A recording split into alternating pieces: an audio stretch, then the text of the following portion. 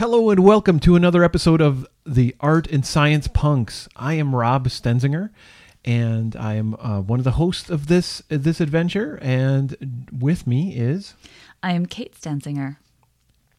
Yeah, and actually, one of the surprise topics I wanted to talk about was really fantastic. As a male human feminist, I've whiffed it on timing and changing my name and matching your name.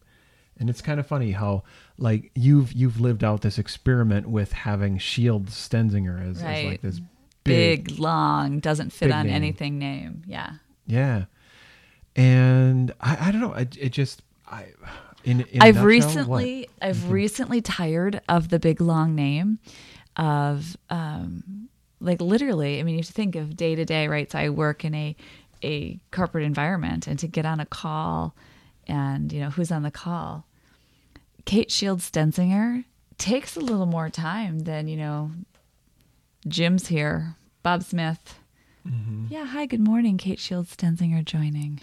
And I'm just tired of it. I'm tired of the really long name. And again, it doesn't fit on anything. But neither here nor there. No, it's interesting. I think it makes me want to change my name, actually.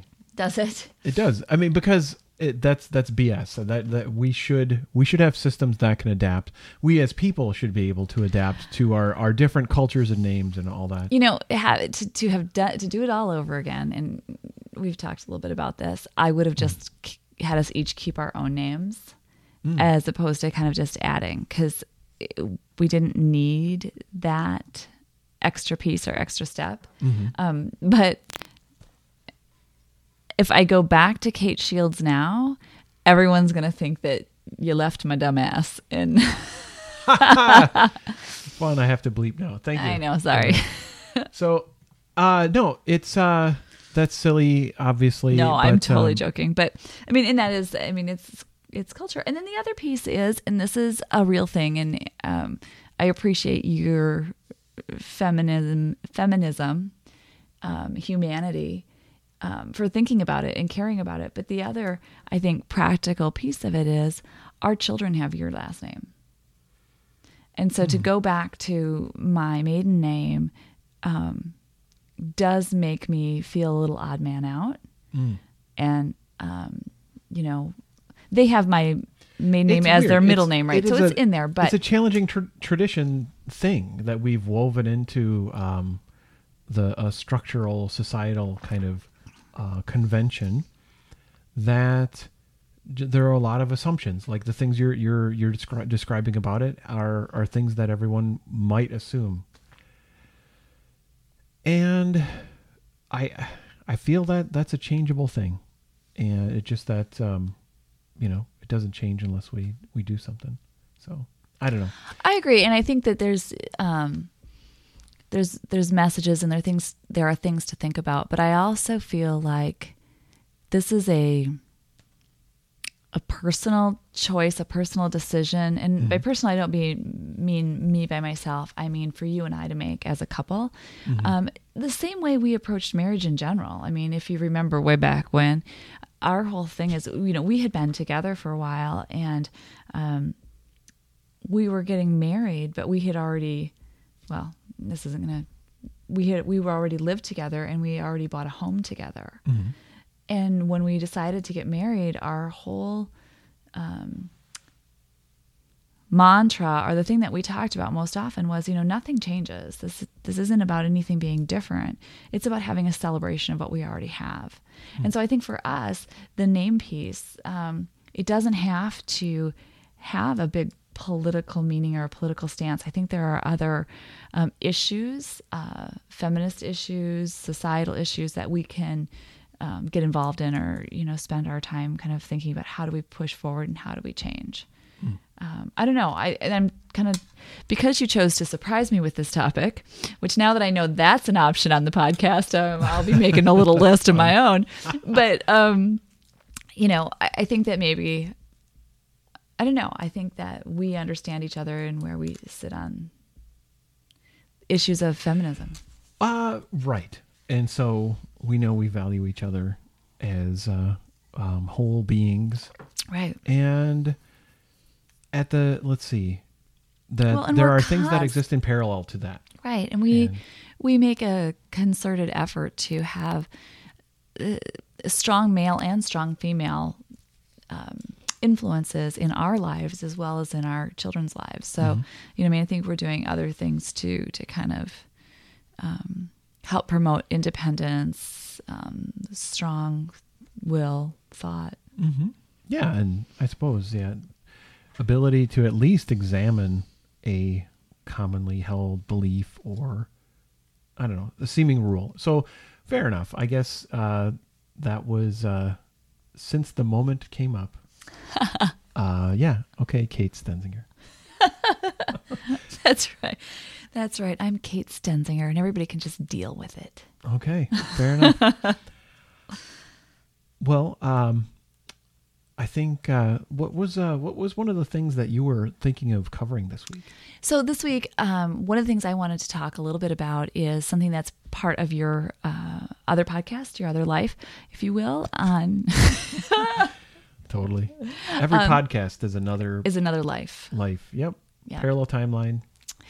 So on the Lean Into Art cast, you and Jersey Drost have started this month. Actually, I think this is the third year. Yeah. The third year of Art Sound Off. And so I wanted to use tonight's podcast as my Art Sound Off post. And for folks that don't know, Rob will give all of the URL and details here in a second, but Art Sound Off is really an opportunity for artists, creative people to take time every single day and reflect and to really make it into an exercise where you reflect. You do it as an audio post and you get it out there in the world. And it's a great exercise, I think, for many reasons, but just even the act of doing an audio post and putting it out into the world every day is really good practice.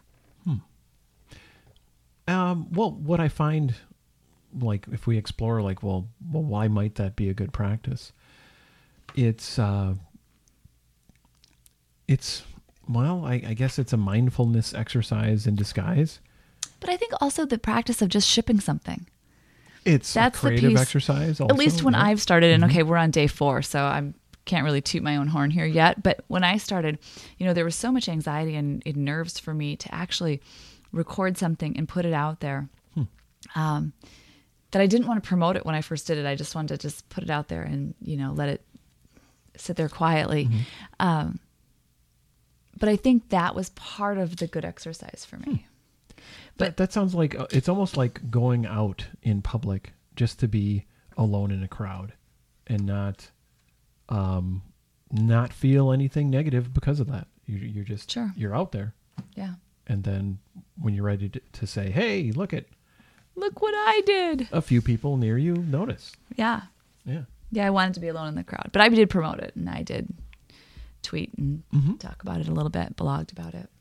Yeah. And so when folks do that, they share things with the Art Sound Off hashtag on Twitter. I will go in or Jersey Drost will go into that feed and do some retweeting and sharing and all that kind of stuff. So, I mean, we're excited to amplify the signal of folks who are doing that kind of practice, which is the big thing we're wanting to draw attention to and celebrate. Where if you're reflecting, you're in that process. That's like a handy learning technique to sort of reconnect in multiple ways with something that you experienced, but then also you're sharing what you're learning also at the same time, where other folks who might be going through something similar as far as like what it feels like or the actual details or the techniques or anything, you're talking about maybe thinking about the structure of a story or how it feels like to draw a particular thing or blogging or whatever it is that you make. So why don't you share the website where people can get some information on that? Yeah. So to get more details, and if you're like, well, I'm curious, I guess, what these prompts are, all that stuff and tips and techniques as far as getting into it are available at artsoundoff.com. Excellent. So back to what I wanted to talk about tonight. Thank you for sharing that. But back to what I wanted to talk about tonight, for us and for the Art and Science Punks, is I stole the day 4 prompt from Art Sound Off. And the day 4 prompt from Art Sound Off is, what are you critiquing in your work right now? What kinds of things are you critiquing in your work? So I spent a little time thinking about, in my art and creative, and I guess tonight is kind of focused on art and creative more than science, but in my art and creative work, I thought of a couple different areas and how I critique my work and where I'm at with some of that. That's cool. How do you do that? Really just talk negatively to myself. No, I'm kidding. Okay. So the 2 areas that I was thinking through a little bit is, the first one is sewing. So I do a lot of sewing as a really creative outlet for myself. And I feel that sewing, at least for me, is a pretty forgiving art form. Like let me clarify.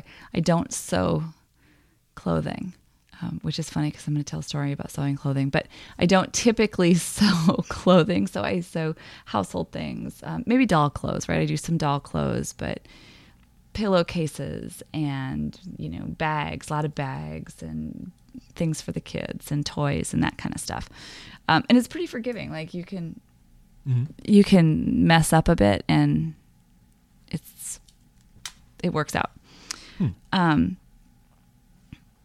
That sounds helpful if you can notice something that isn't going right and have a way to adjust. Well, so that's exactly where I was headed. So with that in mind, for me, there's like this kind of, I pick a project, and I often pick a project that's a little bit beyond my skill set. And so, right? Mm-hmm.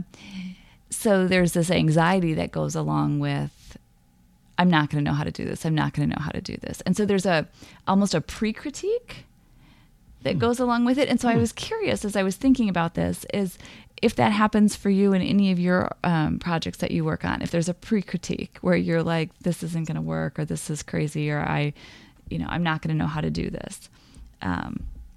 So that's one of the things that happens for me as far as, what am I critiquing in my work right now? I have a sewing project where I've cut out, I've probably cut 90% of the pieces out. It's quite a few pieces. And there's one particular fabric that's a very soft and cushy, really nice, fun fabric. But every time I cut a piece of it, I'm like, I have no idea how I'm going to sew this. It's going to be a mess. It's going to be a giant mess. Because it's really squishy and and stretchy. It's really squishy and stretchy. It's a minky fabric, and so it's thick, it's squishy, it's stretchy. It's kind of all the things that are difficult to sew with. So I'm pre-critiquing the fact that it's not going to turn out because of that. Well, the pre-critiquing is something that I feel, like I definitely do that kind of thing. And typically how I frame it or consider that when I notice I'm doing it, it reminds me of imposter syndrome. Oh, sure. And that makes good sense. Yeah, it's Dunning-Kruger effect. So. Oh, I don't know that one. Dunning-Kruger. So what? Two academic people. Psychologists. Two people. Two people. Let's go with people. People who think of things. And they thought of this thing where sometimes other people that aren't doing the thinking of the thing to make the theory around it, they will. So let's see. So they may think like, I am awesome at this thing. I can manage not just one people, but 5 or 10 or 500 people. I'm so awesome at doing this thing. Or, you know what? I'm a fantastic reader. I can read so good. Whatever it is, like they'll have this bubble of assumption and like their own skill and how they relate to it, whatever, and think like and really over evaluate their capabilities. There's another almost flip side to that where some folks who are actually pretty great at a particular thing, they've got this skill that somehow they will undervalue and feel that they don't measure up toward what they're comparing to. That's really interesting. I should look up that theory, because you find that in interviewing, when you're working with candidates for open positions, that's commonly what you find is they fall into one of those two camps. People either undervalue and, you know, kind of and not as many people do the undervaluing, but there are people that, you know, I have X amount of, I have 3 years of experience, but I really ought to be your CEO next. Right. So at any rate, I should look into that. That's interesting. And so it's easy to... How do you do that with your own creative skill to put it in the right spot? Let's see. I think there could be a lot of ways to do that. Like one option is to try to be comfortable with, well, I don't know how you can make good observations if you've really got a lot of self-critique noise going on. So for me, it's a matter of just sort of journaling to get the self-critique noise out and move past it to be able to see what's actually happening. Sure. Journaling is always a good level setter, set for, I think, a lot of things. With the sewing, for me, typically what happens is I enjoy it so much, and it's so almost therapeutic for me, so that once I get started, that fades away. And I just am more immersed in the activity and what I'm doing. And then at that point, it's just waiting to see the finished product. And I have this experience, and I'm curious if you have this with some of your creative work as well, where I'm partway through and I don't want to stop because I am so interested to see how it's going to all come together and how it's going to turn out. But it sounds like when you're in that zone, it's not something top. It becomes the worry and concerns and the critiquing feedback. Yeah, it sounds like that goes away. Yeah, it fades away. Which sounds a lot like when you sort of disappear into the task, and it's very self-rewarding, autotelic. I think that's a phrase for that. That's another word I don't know. Yeah, I'll make a note. Autotelic. Yeah, self-rewarding task. Oh, yeah. I like that. So that's just so, and then I will say, so just to kind of wrap up my sewing critique piece, the other thing that I do with is once I am finished is I do take time to kind of look at the final product and the finished product, and I giggle like a little kid and get excited. And then, but do think through what would I do differently. And oftentimes I'll make notes on a pattern as to what I would do differently next time that I'm going to do. I have a 3-ring binder that I kind of keep everything in, and I'll make a few notes about, what I would potentially change, or a size I would change, or something that I would do differently. That sounds a lot like experiments and variables. Right. And journaling. Yeah. Yeah. Very much so. Yeah. Science. Oh, we had a good job. We worked science in there. Mm-hmm. The other critique that happens for me when I'm sewing, and I know I said earlier I don't sew clothes, but this summer I got a burn in my bonnet and sewed 2 of the darn cutest halter tops you ever did see, with layers upon layers upon layers of ruffles. I mean, just the most ridiculous amount of ruffles you ever could imagine. And the girls, when they were almost finished, they were very giggly and excited, and they each tried theirs on, and they wanted them on for about 3 seconds, and then they were done. And then my one of my machines broke, and so I haven't been able to actually kind of do some of the finishing detail work on them. But the kids lost interest very, very quickly, which was another form of critique, I think, is, your end user, if you will, or your audience and what they think. And it's funny because they're cute these little halter tops are super cute, but they're super impractical. They're nothing either of my children would ever wear, would ever choose to wear. They're just, we have kids that are out in the world running and jumping, and these are very frou-frou pieces. So yeah, they'll be play. I don't know if they'll be play pieces, but interesting. So that's the other form of critique is end user usability. You could say usability. You could say product to market fit. Yeah, because that's more taste than usability. Like, Sure. Style, interests, communicating on different levels of like, it's not just learnable and functional and approachable. It's more like, well, I identify with this or I don't, or the story I think of when I see this doesn't match how I feel. Yeah.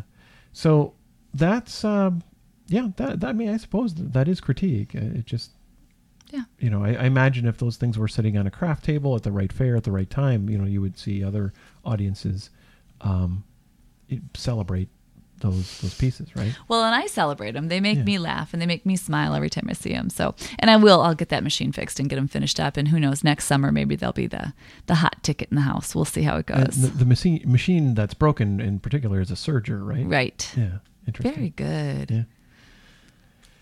Try to pay attention. You do awesome. So what about you? What areas are you working on critique right now?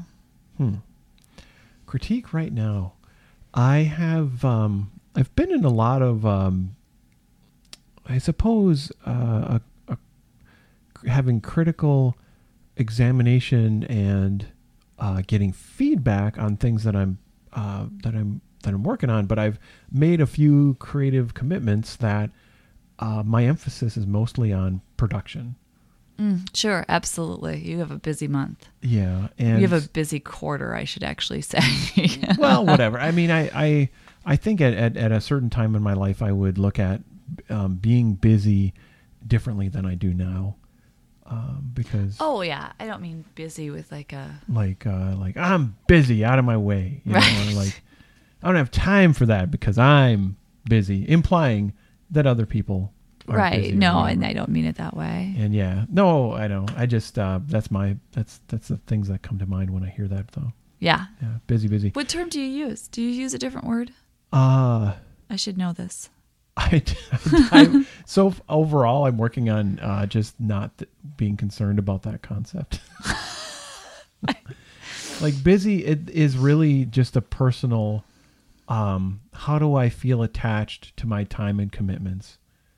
And it's the old, I don't accept the premise of your question. Yeah, politely, I don't accept the premise of I'm busy, because we all have the same planet, same time, how we divide it up and all that kind of stuff, and it's going to be filled one way or the other. Whether that's commitments to make things or whatever, personal needs, jobs, doesn't matter. It fills the time. So, but as far as like sustaining creative output, I will try to, for instance, I mean, I pull you in frequently as like this editorial eye that I find incredibly helpful to get, even if it's just a few minutes of perspective outside my own head, to get some sort of reaction and an indication of where a thing is going, whether it's like thinking of a workshop proposal or a draft of a workshop or whatever. It's incredibly helpful. So that's one of the ways where I've used critique to help with keeping a pretty a busy production schedule. You said busy. I did, even though I don't believe in it. No, that's not true. Active production schedule? Active production schedule. Sure. Yeah. I mean, it's a series of commitments to make things to serve a few different other audiences. Sure. So yeah. I like. Yeah. One of the let's see, smart. I wanted to mention a thing I started to put together this week, and it's the Smart Pie case. Oh yeah, tell us about the Smart Pie case. Is there apple pie? No, they're referring to Raspberry Pi. Oh, that's math pie. Math pie, not dessert not pie. Food pie. Darn it! Yep. I like pie. Pumpkin pie. Who doesn't like pie? I made pumpkin pie last week. We might have to blog about the pumpkin pie. It was good. I mean, it's it was really good. But it's different than the case. Tell us about the you raspberry. pointed out how simple the components were of pumpkin pie. And so It is ridiculously easy to make. the mysteries of pumpkin pie are less daunting and impressive at the moment. Yes. It's like, yep, pour it in the thing. You know, the kids pretty much did it. So Yeah. it was good, though. It was very, very good. All right. Tell us about the So raspberry pie case. So I've got a few Raspberry Pi, and one of them is a Pi 3 that I had this connected to the 7-inch standard, the official Raspberry Pi touchscreen. Oh, yes. And I'd been wanting to sort of, carry it around. I want to, commute with it here now and then or whatever. But like, it's a bit of a contraption when it's bolted on the back of the screen. So the Raspberry Pi, if you're wondering what that is, that's that's sort of a general purpose computer that is very small. It's about as big as like a cell phone. Right. But it's it's got chips and connectors and all this kind of stuff sitting there that then you connect like a micro USB to power it, and then you can connect other USB devices to it or Ethernet. And it's like this general purpose computer that you can, it'll run an operating system that's sitting on its little micro SD card.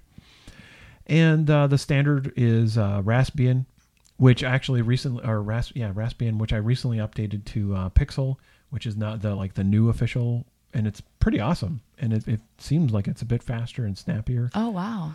I haven't seen the Pixel load yet. It's a weird name collision because Google is using the word Pixel to describe their new phones, right?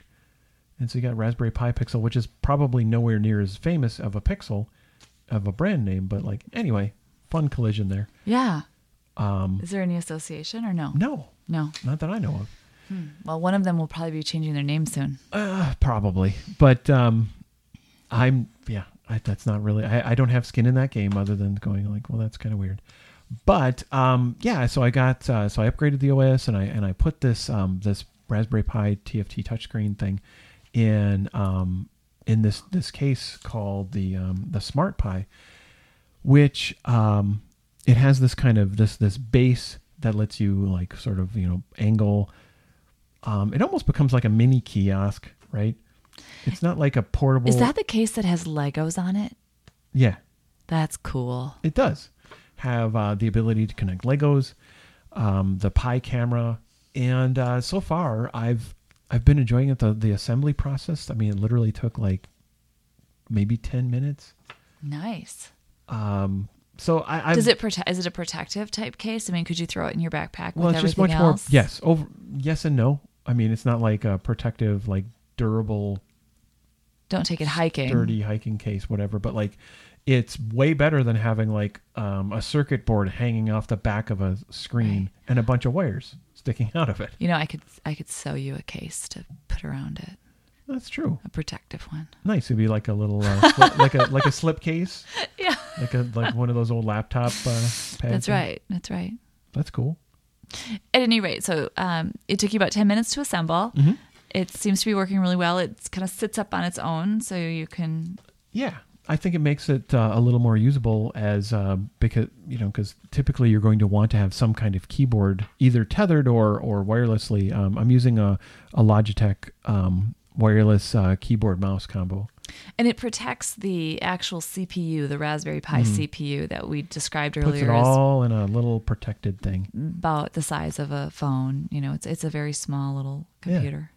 But at least it's not sticking out and hanging off the back of a thing, and it's more usable in this situation. So far so good. And excellent. And I just have to point out too, you've done a couple of different you've mentioned earlier you have a couple Raspberry Pis around the house, and you've done a few different cases. And I know I think the very first Raspberry Pi case was made out of a cardboard box or a shoe box.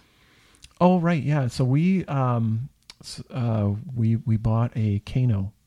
That's the Kano that was in the or maybe still is in the cardboard box. We added a screen to the Kano.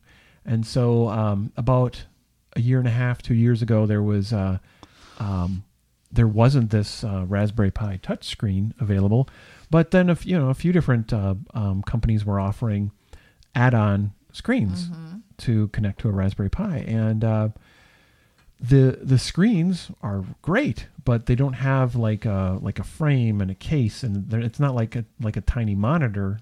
Right. That's It's just a all- little screen. Yeah, and wires hanging out the back, and little extra circuit boards hanging off too, where there's kind of a little nest of things that it isn't like simply, well, you could let that lay on a table and use your computer, no problem, but it's not that aesthetically pleasing or that usable. So what we did is we essentially, I envisioned, because of Adventure Time and BMO, Oh, yeah. I thought we would have ended up painting this little cardboard box that was somewhat BMO shaped. Putting some stickers on it. But it just, that was sort of a prompt I had that we were working on this. I was working on this with our eldest, and she didn't jive with that. So it was just kind of going with the flow. But what we did is we cut out a hole in a cardboard box that let us support the monitor and mount it in there. Then use construction paper to put on the front of it. So it was a little monitor boxy thing. Sure. Yeah. That actually we did hide the Kano inside of it as well. Yeah, I remember the machine was inside too. So, Mm-hmm. but I think this is a kind of cooler case, cooler device, and a little bit of an upgrade from the other one. Oh, it's a huge upgrade because the screen is a touch screen too. So it's you don't have to technically have a mouse or what have you. And I have actually thought, like, now what? So this might end up getting incorporated in other projects, and we'll see where that goes. So I think that's what we wanted to cover today. Absolutely. In today's art and science punks.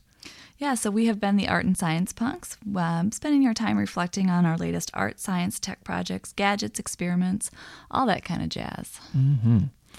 Well, and in doing that with you, I am Rob Stenzinger, and I can be found at Rob Stenzinger on Twitter, and our podcast, of course, is Art Science Punks on Twitter. And I am Kate Stenzinger, and I can be found at Kate Stenzinger on Twitter. All right, catch you next time.